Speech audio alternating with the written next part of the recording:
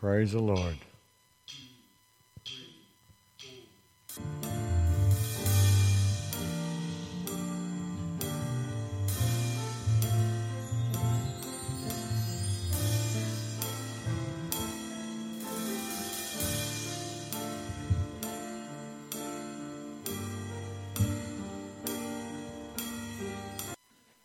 You know, as the world continues to cross every biblical boundary, we need to know that God established eternal boundaries. It doesn't matter that the rules are being changed. It does, but it doesn't in the eternal perspective. It doesn't matter that what was once accepted as moral and decent is being eradicated, because God's eternal boundaries are fixed. They are immutable. They're unchangeable. Morality and decency are still biblical guidelines for believers. As the push for tighter regulations and orders and mandates grows and narrows our ability to have what God has given us as freedom, the liberation of things that God hates increases. And as it does, we must stand true. We must make that choice to stand true to God's Word. God's moral boundaries produce good fruit. And as Christ our Lord said, either make the tree good and its fruit good, or else make the tree bad and its fruit bad. For a tree is known by its fruit. An orange tree does not produce apples. An apple tree does not produce oranges. Now, you might get a bad apple or you might get a bad orange. But overall, your orange tree is going to give you oranges and your apple tree is going to give you apples. Fig trees don't produce thorns, and thistles don't produce good fruit either. And what the Lord's telling us is we will see by our character, by our action, by the way that we live our lives on this planet, we will see that we are His. Or not. He said, every tree that does not bear good fruit is cut down and thrown into the fire. That's not a pretty picture, but that's what He said. He said that. That's the reality. It's not something that relativism can change. He said it's going to happen. It's going to happen. As we see good being called evil and evil being called good, in our time right now, we can praise God because we know His day is coming. The day of the Lord is coming. As we watch what God's Word predicts coming to pass, we can know His Word also reveals eternal boundaries. Is it too warm in here for anybody? A little bit? I can fix that.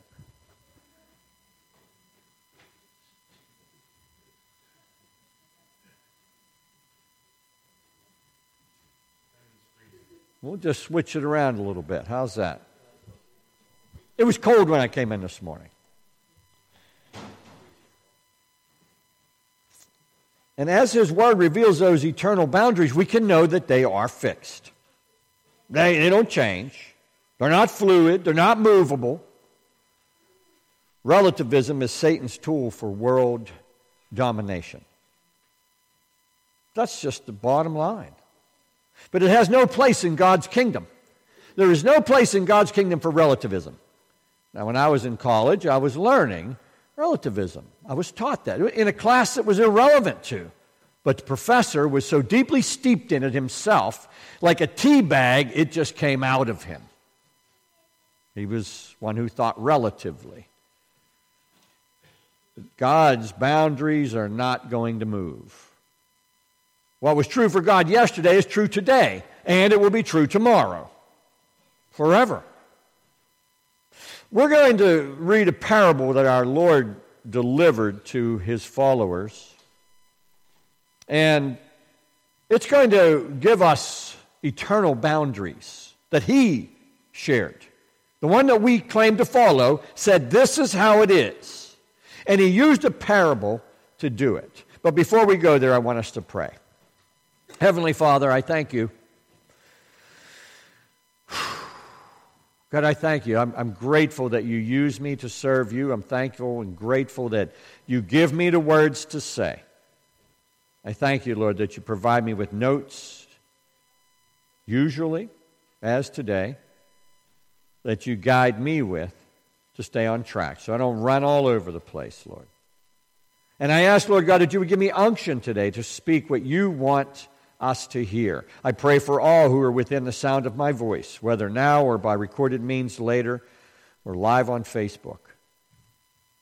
And I ask, Lord God, that you would have your Spirit move on our hearts as we hear from your word today. In Christ's name I pray, and all of God's people said. We're going to read from Luke's gospel record. Dr. Luke, the physician, speaking of people in healthcare, Dr. Luke, the physician, is the only one that recorded this. He picked it up from somebody, obviously it was there. He wasn't there, but he picked it up from somebody who was. We're going to turn, if you want, in the books that you have in your seat there. The Bibles are page 1616 for Luke chapter 16. I found that interesting. And we're going to begin at verse 19. And this is what is often called the parable of the rich man and Lazarus. There was a certain rich man who was clothed in purple and fine linen. Purple was very expensive then. Purple is nothing to us now, but then it was extremely expensive. And fine linen, and fared sumptuously every day. But there was a certain beggar named Lazarus, full of sores, who was laid at his gate, desiring to be fed with the crumbs which fell from the rich man's table. Moreover, the dogs came and licked his sores. Sounds like his friends were the dogs. So it was that the beggar died and was carried by the angels to Abraham's bosom. The rich man also died and was buried. And being in torments in Hades, don't let that fall short on you, that little line there, and was buried. See, because there's a dual meaning there. He was dead. He was dead in sin, and he was buried. And being in torments in Hades. Now see, he wasn't just buried and disappeared and was gone. He was in torment. He lifted up his eyes. He saw Abraham afar off and Lazarus in his bosom. Then he cried and said, Father Abraham, have mercy on me and send Lazarus that he may dip the tip of his finger in water and cool my tongue, for I am tormented in this flame. But Abraham said, Son, remember that in your lifetime you received your good things, and likewise Lazarus evil things. But now he is comforted, and you are tormented. And besides all this, between us and you there is a great gulf fixed, so that those who want to pass from here to you cannot, nor can those from there pass to us. Then he said, I beg you therefore, Father, that you would send him to my father's house, for I have 5 brothers, that he may testify to them, lest they also come to this place of torment. Abraham said to him, They have Moses and the prophets. Let them hear them. In other words, they have the scriptures up until that time. He says, let them hear from them. And this rich man says, No, Father Abraham, but if one goes to them from the dead, they will repent. Because that's such a miracle as that, obviously. They're going to know. But he said to him, If they do not hear Moses and the prophets, neither will they be persuaded, though one rise from the dead. That's a horrible prophecy. Father, I ask that you would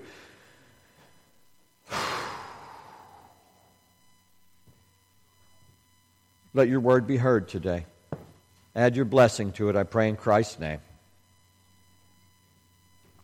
Amen. This is a parable. It wasn't a real rich guy, and it wasn't a real guy named Lazarus. It was an illustration. According to Thayer's Greek lexicon, I'm just going to go from the second part, it's a narrative, fictitious but agreeable to the laws and usages of human life. In other words, it's not a real story, but it follows real parameters, the real boundaries of life. And it says, by which either the duties of men or the things of God, particularly the nature and history of God's kingdom, are figuratively portrayed. And it can also be an earthly story with a heavenly meaning. Our Lord repeatedly used parables to teach eternal concepts. This was one of the ways that he taught. And this parable has two main characters.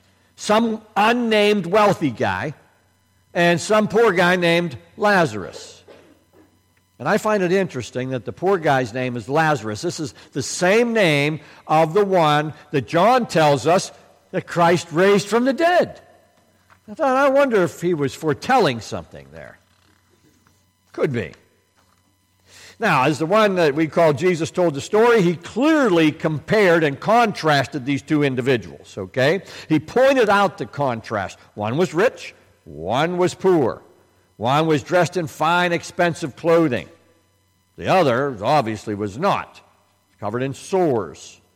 The rich guy ate extremely well. And this Lazarus was begging crumbs from his table. Big difference, okay? Our Lord made no mention of the rich guy's health, but he did describe that poor guy with having the sores on his body, that the dogs would clean for him. So, the next thing we learn in this parable is that the two guys died. All right? And there's a very subtle idea there that we might overlook when we read the parable. But the picture's clear. Regardless of our financial status on earth, we are all going to die. We're not buying our way out of it. There's no way out, okay? That's one of those eternal concepts. It's an eternal boundary. We are all born into this life, and we will all die out of it. Praise God. There's nothing relative about those two facts, okay? Each of us enters, and each of us will die. Now, the beggar was carried by angels, and the Lord tells us that the angels will collect his people. And the beggar, he's taken into Abraham's bosom. This is a figurative picture of God's paradise, God's rest. It's a word picture. And this is the rest that our Lord called paradise when he was dying on the cross. It's written in Luke chapter 23, verse 43. Yep, Jesus said, "Verily I say unto thee, today shalt thou be with me in paradise." This was the guy that was hanging on the cross, dying next to him, said, "Please remember me when you come into your kingdom." And he says, "I'm going to tell you what, you're going to be there with me." That's that paradise that the Lord's talking about, that this poor guy was carried off into. Now, paradise, that word, occurs two other times in Scripture. We find it in 2 Corinthians chapter 12, verse 4, where Paul, describing the situation that took place. You know, he was killed. He was stoned to death one time. But the Lord saw fit to send him back. And he's talking in the third person. He says, "I knew a man once who," and he goes into telling the story about was carried off into paradise. And he said he heard things that can't be expressed in words, and he was not permitted to speak. He said it was not lawful for him to speak. Now in Revelation 2:7, we hear what our Lord said to the church in Ephesus. "He that hath an ear, let him hear what the Spirit saith unto the churches. To him that overcometh I will give to eat of the tree of life, which is in the midst of the paradise of God." So there is this place called paradise. It's a real place. Jesus referred to it in his parable, his parabolic teaching about this rich guy and the poor guy. But it's a real place, all right? It's a place of comfort. It's a place of peace. It's a place of safety and wellness. And there's no more pain, no more tears, and no more suffering. Can we praise God? Praise God. He has made a place for us. His people have a place of everlasting rest. It is an eternal place of rest. There is no pain, no suffering, no thing that we deal with here that we would call strife. No harm. And it's written in Revelation 21 in verse 4, God will wipe away every tear from their eyes. There shall be no more death, nor sorrow, nor crying. There shall be no more pain, for the former things have passed away. Praise God! He's made that place for His people. And He will wipe away all of our tears. You think about that the next time you're crying, folks. The next time something brings you to feeling grief, remember, God is going to wipe away all of those tears. And in 1 Corinthians chapter 15, it's written, Behold, I show you a mystery. We shall not all sleep, but we shall all be changed in a moment, in the twinkling of an eye, at the last trump. For the trumpet shall sound, and the dead shall be raised incorruptible. We shall be changed. For this corruptible must put on incorruption, and this mortal must put on immortality. So when this corruptible shall have put on incorruption, and this mortal shall have put on immortality, then shall be brought to pass the saying that is written, Death is swallowed up in victory. And he's referring to Isaiah 25:8 there. Death is swallowed up in victory. You see, and that's that victory that we sing about. Victory in Jesus, my Savior forever. He sought me and bought me with His redeeming blood. He loved me ere I knew Him, and all my love is due Him. He plunged me to victory beneath the cleansing flood. That's the victory we're talking about, okay? We sing about it. We need to know it's real, all right? We need to know that it's real. He's swallowing up death in victory. There will be no more death. Now, it's written in Revelation chapter 7, they shall hunger no more, neither thirst anymore. Can you imagine that? Never being hungry again? Never being thirsty again? And there he's speaking spiritually, but there's also a physical component to that. You won't be hungry. Neither shall the sun light on them, nor any heat. For the Lamb which is in the midst of the throne, speaking of Christ, the Lamb which is in the midst of the throne shall feed them, and shall lead them unto living fountains of water, and God shall wipe away all tears from their eyes. Who's going to wipe away the tears? God's going to wipe away the tears. Eternally. That's an eternal boundary that has been set. It is immutable. It will not be changed. God will make this place of peace available for His people. He says so. Speaks of those there that came through the great tribulation. And after he was stoned and left for dead, and you think about this because Paul refers, or infers, I would say, that he was the guy he was talking about when he said he went to paradise. After they left him for dead, he said, we must through many tribulations enter the kingdom of God. Now, we don't want to hear that part. We like hearing the part about the eternal rest. Oh, we all love that. But Paul himself said we must through many tribulations. Now, he was speaking to the early church because they were under great persecution. It was a trying time to be a believer. And all over the world today, there are people that are suffering for their faith, even just as close as Canada. The people in Australia are suffering for their faith. The people in places that we never thought we would hear are suffering. Now, we hear of some of these third world countries that are run by other types of religions, and they say, we don't want Christians here, and they persecute the Christians. I get that. But we're talking about places that formerly were at least accepting of Christians. Now they don't even tolerate Christians. And unfortunately, it most likely is coming to this land. Now, as for this rich man, he also died and he was buried. But instead of comfort, he found himself in torment. And again, we don't like to hear about that. But he was constantly tormented. Constantly, nonstop. There was no break. And this is our Lord speaking of this place, which is the contrast to that place of paradise, which is real. Here's the Lord talking about this other place. Now, this rich guy was able to look up out of his torment, and he was able to see in the distance Abraham and Lazarus. Now imagine the torment of that. You're in torment, and you see somebody that's being comforted. Isn't that how it is for many people today? There are many people that are in torment right now, and they can see those who are not. And they're suffering in their lives right now. And this was that part of the parable that our Lord is trying to impress upon the people who were listening. Look, you see somebody in torment, help them. I know sometimes it's difficult, but if you got the ability, give them a hand with whatever it is. Now, we look at this and we see the tables were turned, so to speak.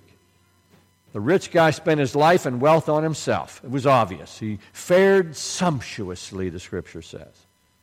Lazarus suffered in life. But now the rich guy finds himself suffering, and Lazarus finds himself in comfort. Lazarus suffered briefly, but the rich guy will suffer forever. That's not a comforting thought, but it's a reality because our Lord shared it. Now, either it's true or he's a liar. And I'm not willing to call him a liar, so I've got to go with what he said. The rich guy also saw that the one he could have helped was with Abraham. He was in peace. And he begged Abraham, begged him to have Lazarus help him. Please, send him with some water to comfort me. What's Abraham? Sorry, no can do. Not going to happen. And you got to say he was humbled by those flames and he was tormented at the same time. And no doubt he was tormented by seeing Lazarus in comfort. There's two different people, two completely different lives on earth, and two completely different outcomes. Eternal perspective. But notice both of these characters were conscious. There are those today that preach that death is it, there is no hell, you just disappear. But that's not what our Lord teaches. He wouldn't have taught this otherwise. He wouldn't have just used... This is a story. It is a fictional account that portrays real things. The rich man was separated from God, but he was consciously separated from God. But not just separated from God, because there are those who preach that. Or once you die, whenever you're going to hell, it's a place of separation from God. And it is that. But it's not just that. So there are people that are lying to whomever will listen to them by saying, yes, okay, you end up in hell, but it's not as bad as you think. And then there are those who say, well, I'll be partying with my friends. Not going to happen. There'll be no party.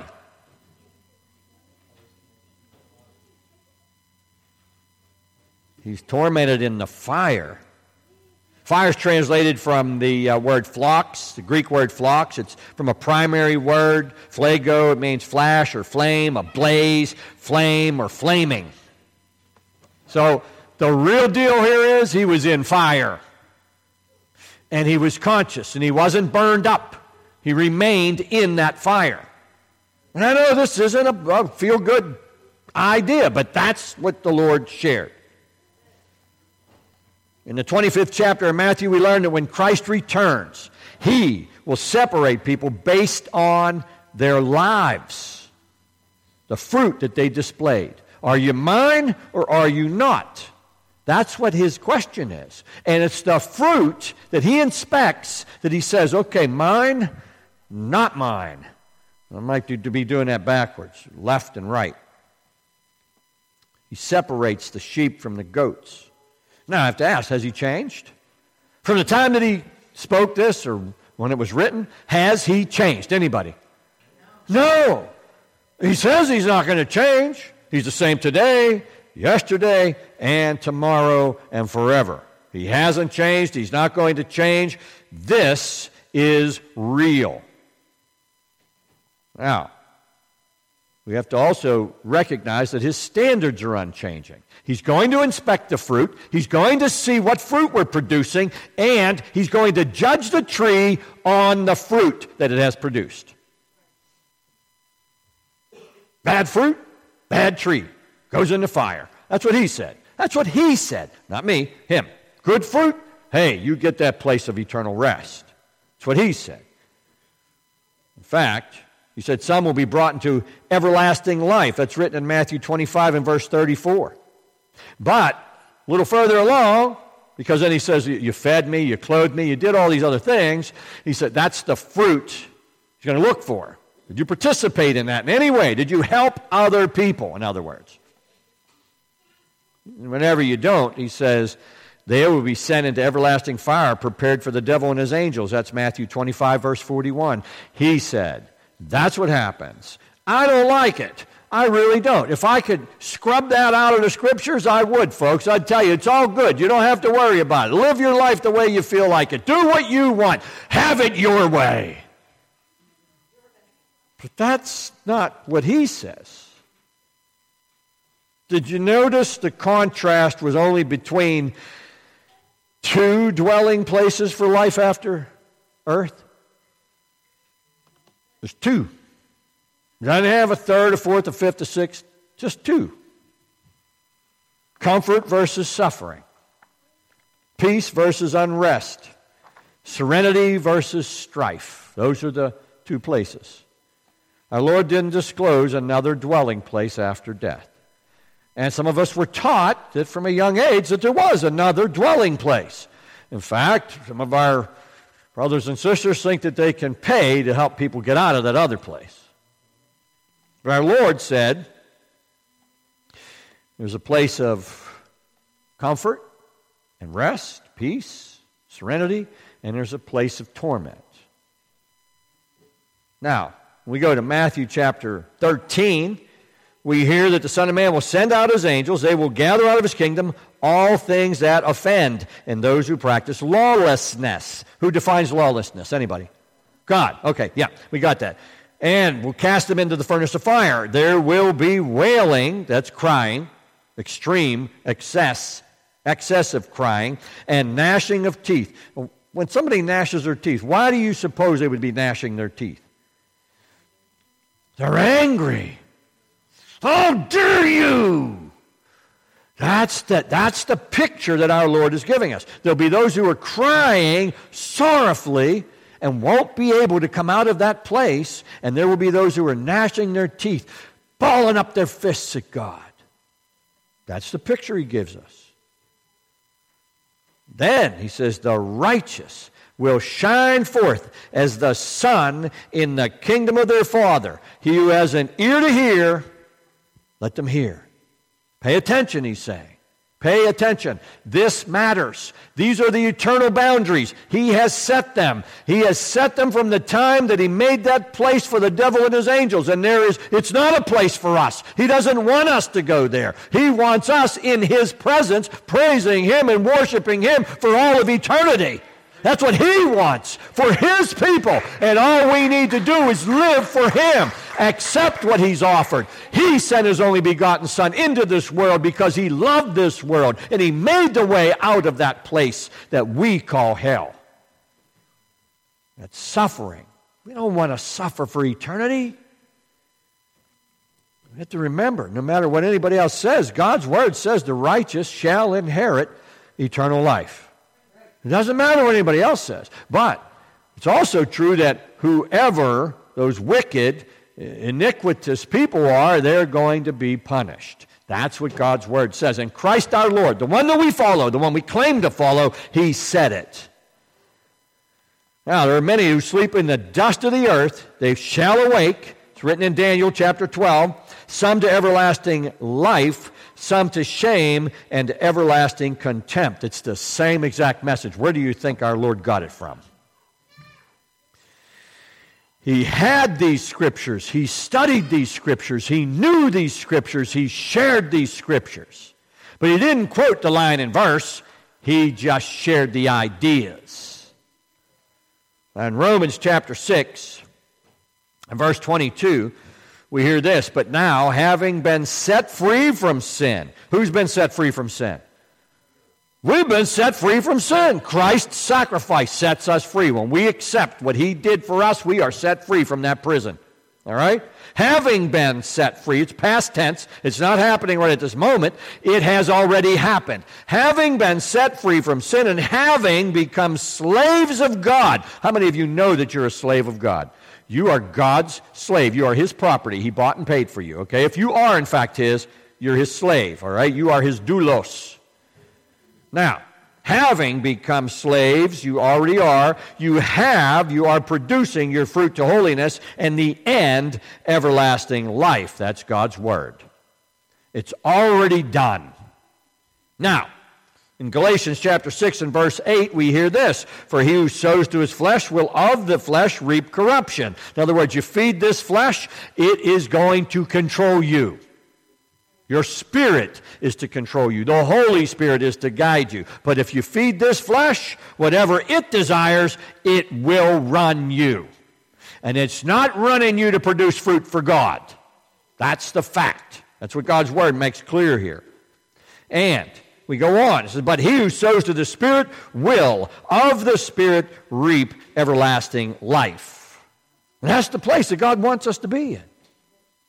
In verse 26, we find another point of importance. Besides all this, Abraham tells him, between us and you there is a great gulf fixed, so that those who want to pass from here to you cannot, nor can those there pass to us. See, those are the eternal boundaries, folks. This is our Lord speaking. He illustrated those eternal boundaries very clearly. When you are there, you're there. As I was preparing the message, I recalled the lyrics of a David Gilmour song. It was a cover of another band called Unicorn, which wasn't well known. But in 1976, they wrote the song, and then in 1978, David Gilmour produced it.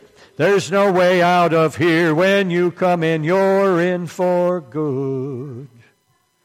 That's the song that came to mind. As I was preparing this, I'm like, wow, that used to play in my mind all the time. And I thought of it way back then, 1978. I was thinking of, that sounds like hell.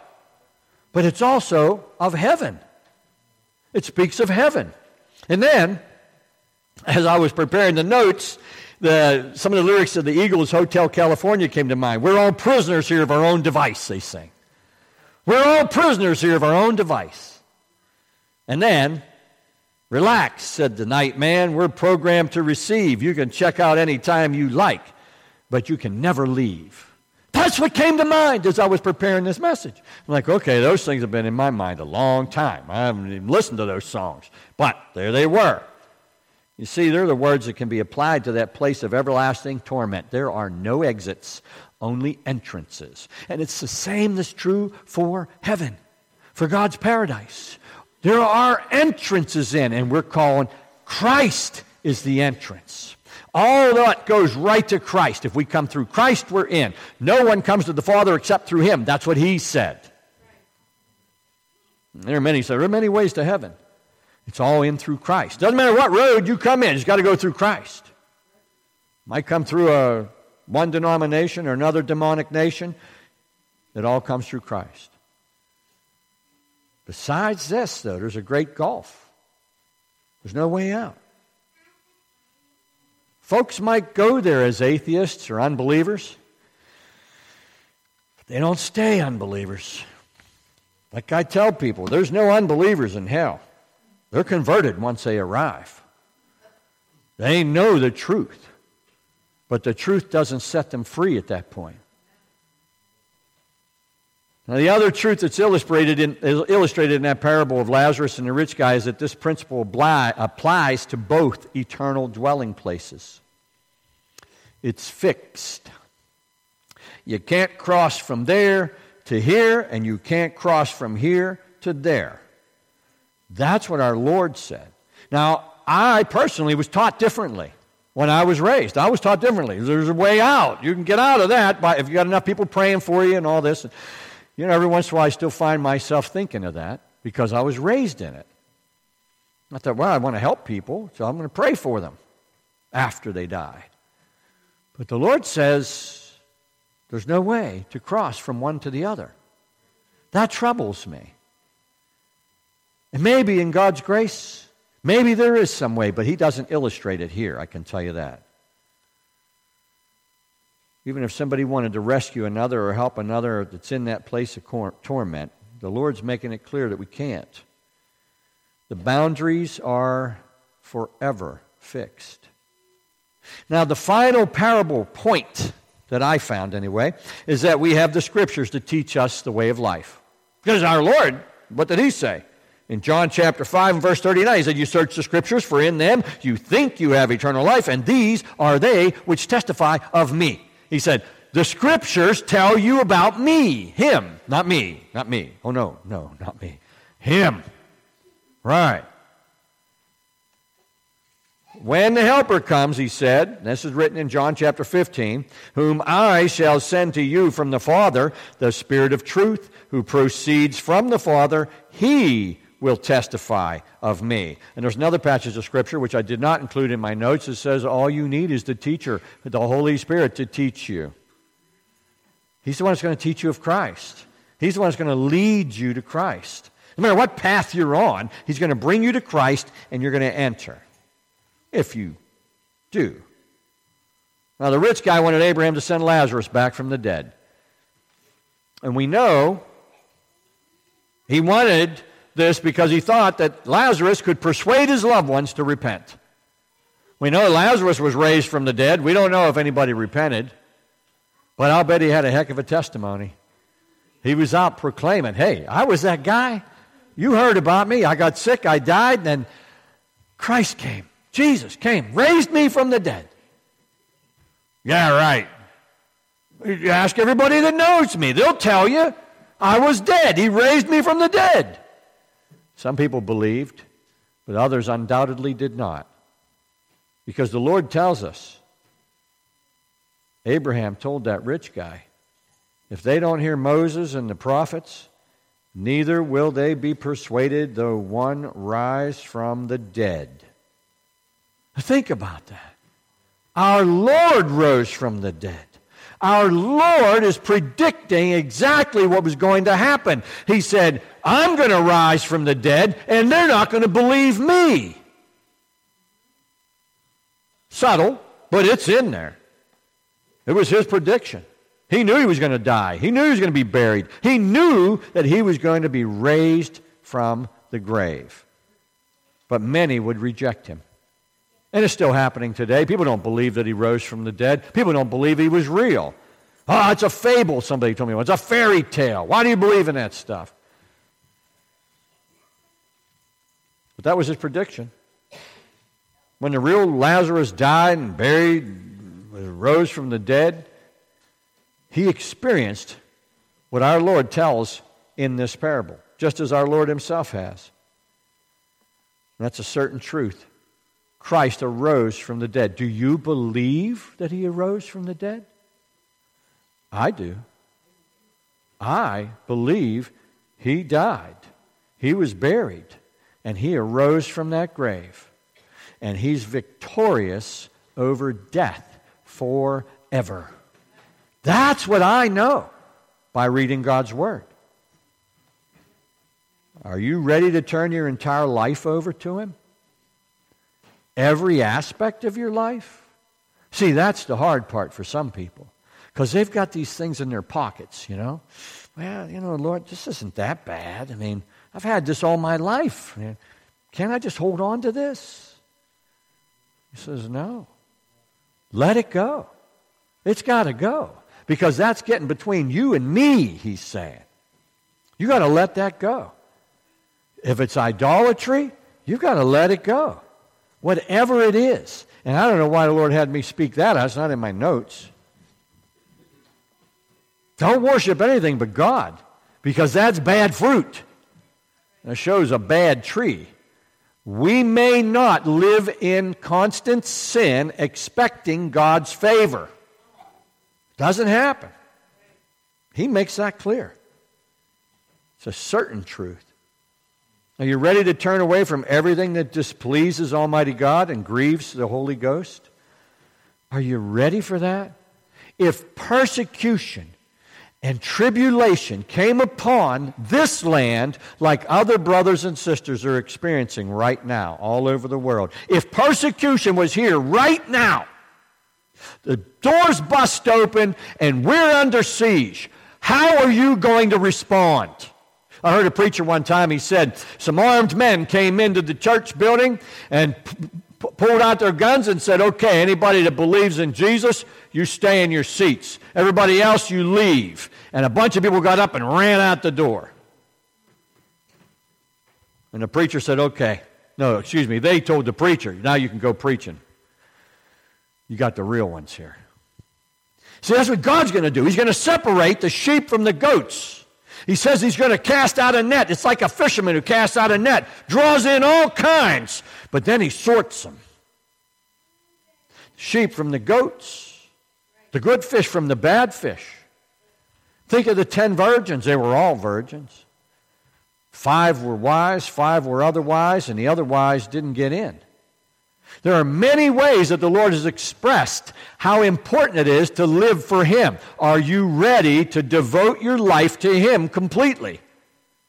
That's all He wants. And it might seem like a lot, but that's what He wants. It's just time, folks. It's time. If you're ready, you can be certain that you'll spend eternity with your Creator forever. But if not, you're on the road to perdition. You're in grave danger. And that's not what I want for anybody who sits under my preaching at all. The eternal boundaries are clear, and the time to choose is now. It's written, behold, now is the accepted time. Behold, now is the day of salvation. Choose for yourselves this day whom you will serve. Because the eternal boundaries are set. And you get to choose. Right here, right now. Where will you spend eternity? Think about it. It's your choice. He gives you that choice. Live for Him. Produce that fruit that He approves of. And live with Him for all of eternity. Amen? Heavenly Father, we thank You. Please root Your word within our hearts. God, help us to be Your people who are set apart from any and all darkness. Let us walk in Your light, I pray, that You would use each of us to Your glory, that we would recognize the eternal boundaries are clear. Help us, Lord, to choose this day whom we will serve. And I pray this in Christ's name, and all of God's people said, Amen.